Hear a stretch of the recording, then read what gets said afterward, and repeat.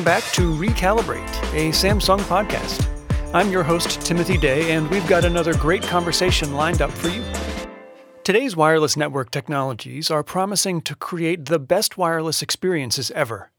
From a technology point of view, the wireless industry, Samsung included, is building the products and helping providers deploy networks that will fulfill these promises.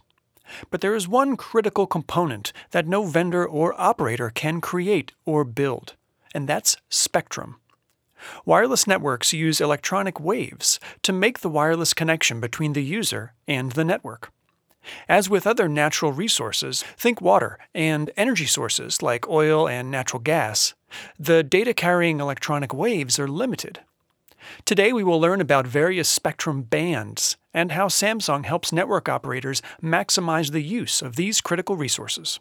With me today is Kat Robinson, Networks Strategy Manager at Samsung Electronics America.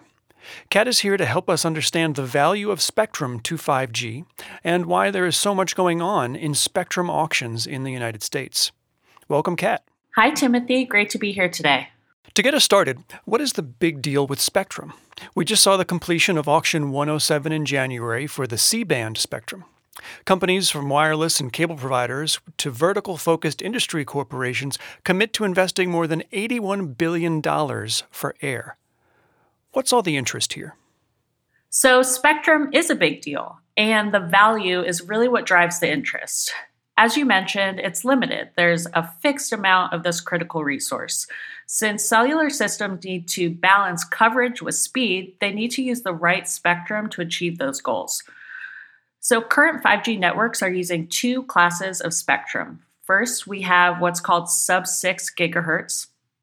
And this includes the same licensed spectrum we used for 3G and 4G. So 600 to 800 megahertz AWS, PCS, and 100 megahertz in the 2500 megahertz band. These are valuable as they can only be used by operators and businesses who have the license for a portion of that range. 5 gigahertz band and some of the newly available spectrum like CBRS General Authorized Access, GAA, allows users to share the spectrum without a license. Access to that spectrum is possible as long as a business registers to use it and complies with other users' sharing arrangements. So what about that C-band? Yeah, so the C-band auction that just concluded, as well as the CBRS Priority Access License, or PAL auction late last year, are for licenses in the higher end of that sub-6 spectrum, which provide higher speeds than the low-band spectrum used in prior wireless networks with excellent coverage.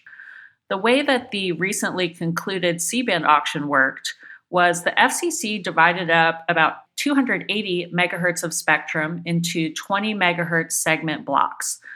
That balance of speed and coverage with larger channel sizes really makes the C-band spectrum very desirable to operators. So, Kat, all of that is sub-6 gigahertz spectrum. What's left? Right. So the other class of spectrum is millimeter wave, and that starts in spectrum bands much higher, like 26 gigahertz. And that licensed spectrum provides much higher speeds compared to the sub-6 gigahertz band, but requires a ton more sites to provide the necessary coverage. To circle back to where we started, spectrum is a limited and very critical resource, so it makes sense that operators and companies are really eager to gain access to that spectrum that meets their particular needs. So, Kat, the FCC controls access to these bands of spectrum. So how do they decide how much spectrum to allocate, and how much does an operator really need? The FCC wants to maximize the spectrum's value. So in terms of C-band spectrum, they're providing incentives to the current C-band users to move to other ranges so that 5G operators can have access to that first 100 megahertz for commercial use as soon as December of this year. To your question of how much an operator needs, the amount of spectrum an operator or business acquires allows them to establish wider paths or roadways for carrying their traffic. As you may imagine, a larger channel can transport more data, and a larger channel in higher frequency spectrum can move more data faster. Kat, can you break that down a little further for our listeners? Yeah, absolutely. So channels in the low band spectrum range from 1.5 megahertz to 20 megahertz. These low band carriers provide good speeds and can cover a good amount of distance. Mid-band spectrum, such as C-band, has channels that range from 10 to 20 megahertz in size and can carry more data while providing coverage that can penetrate buildings and walls and foliage. High-band spectrum is the fastest. We're talking orders of magnitude faster than low-band, but on the flip side, it doesn't penetrate buildings or walls and can encounter interference from trees and even rain near the edge of its coverage range. So, Kat, it sounds like it would make sense for an operator then to obtain spectrum across all these bands. Absolutely. But the amount needed in each band is really based on how the operators view their customers using these channels.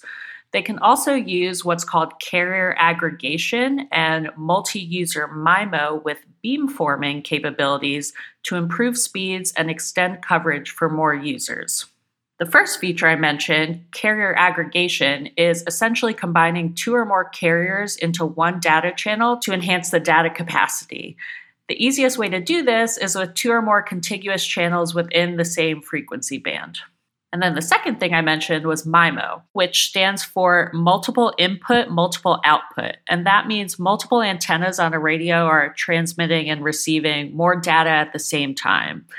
And by creating these multiple paths between the base station and end devices, we're improving something called spectral efficiency per cell, and in turn, the number of users who are served simultaneously.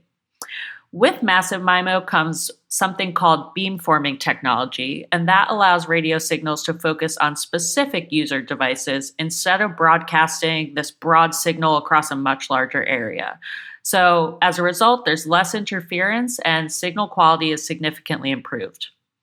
All of these features I just touched upon work to increase the operator's system's efficiency, which results in reduced cost per bit for connectivity. With all these increased efficiencies, operators can spend higher amounts in spectrum auctions, as we just saw in C-band, and they can clearly see the benefits. Kat, it sounds like there's a lot at stake in these spectrum auctions. So how do operators go about them, and how is Samsung involved in these? So the network operators have actually created tools that tell them exactly how much each bit costs in each market. And in this way, they're able to take most of the speculation off the table because they know the financial parameters. Where Samsung comes into play is we provide that top-of-the-line cutting-edge radio equipment that operates across the 4G and 5G spectrum ranges, so we're well-positioned to help operators and other companies then optimize the spectrum that they purchase. Kat, can you tell us something about Samsung's product offerings in this space? Absolutely. Let me quickly walk you through some of our network equipment. So Samsung's existing 4G portfolio of radios enable a gradual and smooth migration to 5G through software feature upgrades while keeping the existing hardware in 700, 800, AWS, PCS, 2.5 gigahertz, and 3.5 gigahertz spectrum. Samsung also has a strong portfolio of 5G millimeter wave in-building solutions. Our indoor product portfolio really covers all frequency bands from millimeter wave to mid and low band spectrum and provides diverse options to meet a carrier's needs. Our primary solutions here are what we call the Link Cell, Link Hub, and the Link Hub Pro. So the Link Cell is really for optimal indoor deployments, whereas our Link Hub allows for fast and easy upgrades to transition an indoor network to 5G. And then the Link Hub Pro is essentially an indoor 5G service accelerator. So it really serves as a coverage expansion solution at early deployment stage and later a capacity solution to adapt as there are increasing traffic demands. And Kat, what about the massive MIMO solutions?